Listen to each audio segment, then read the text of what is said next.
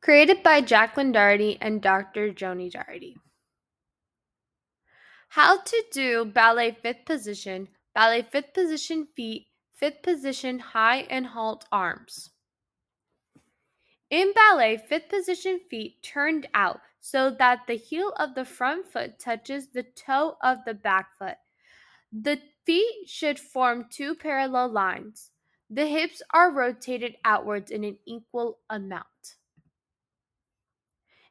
In ballet, the fifth position in halt is when the arms are extended above the head and slightly forward with a curved lines.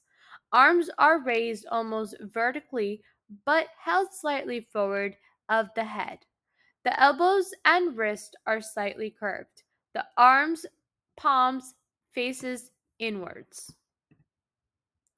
For more ballet, please visit jacquelinedarty.com. Much love.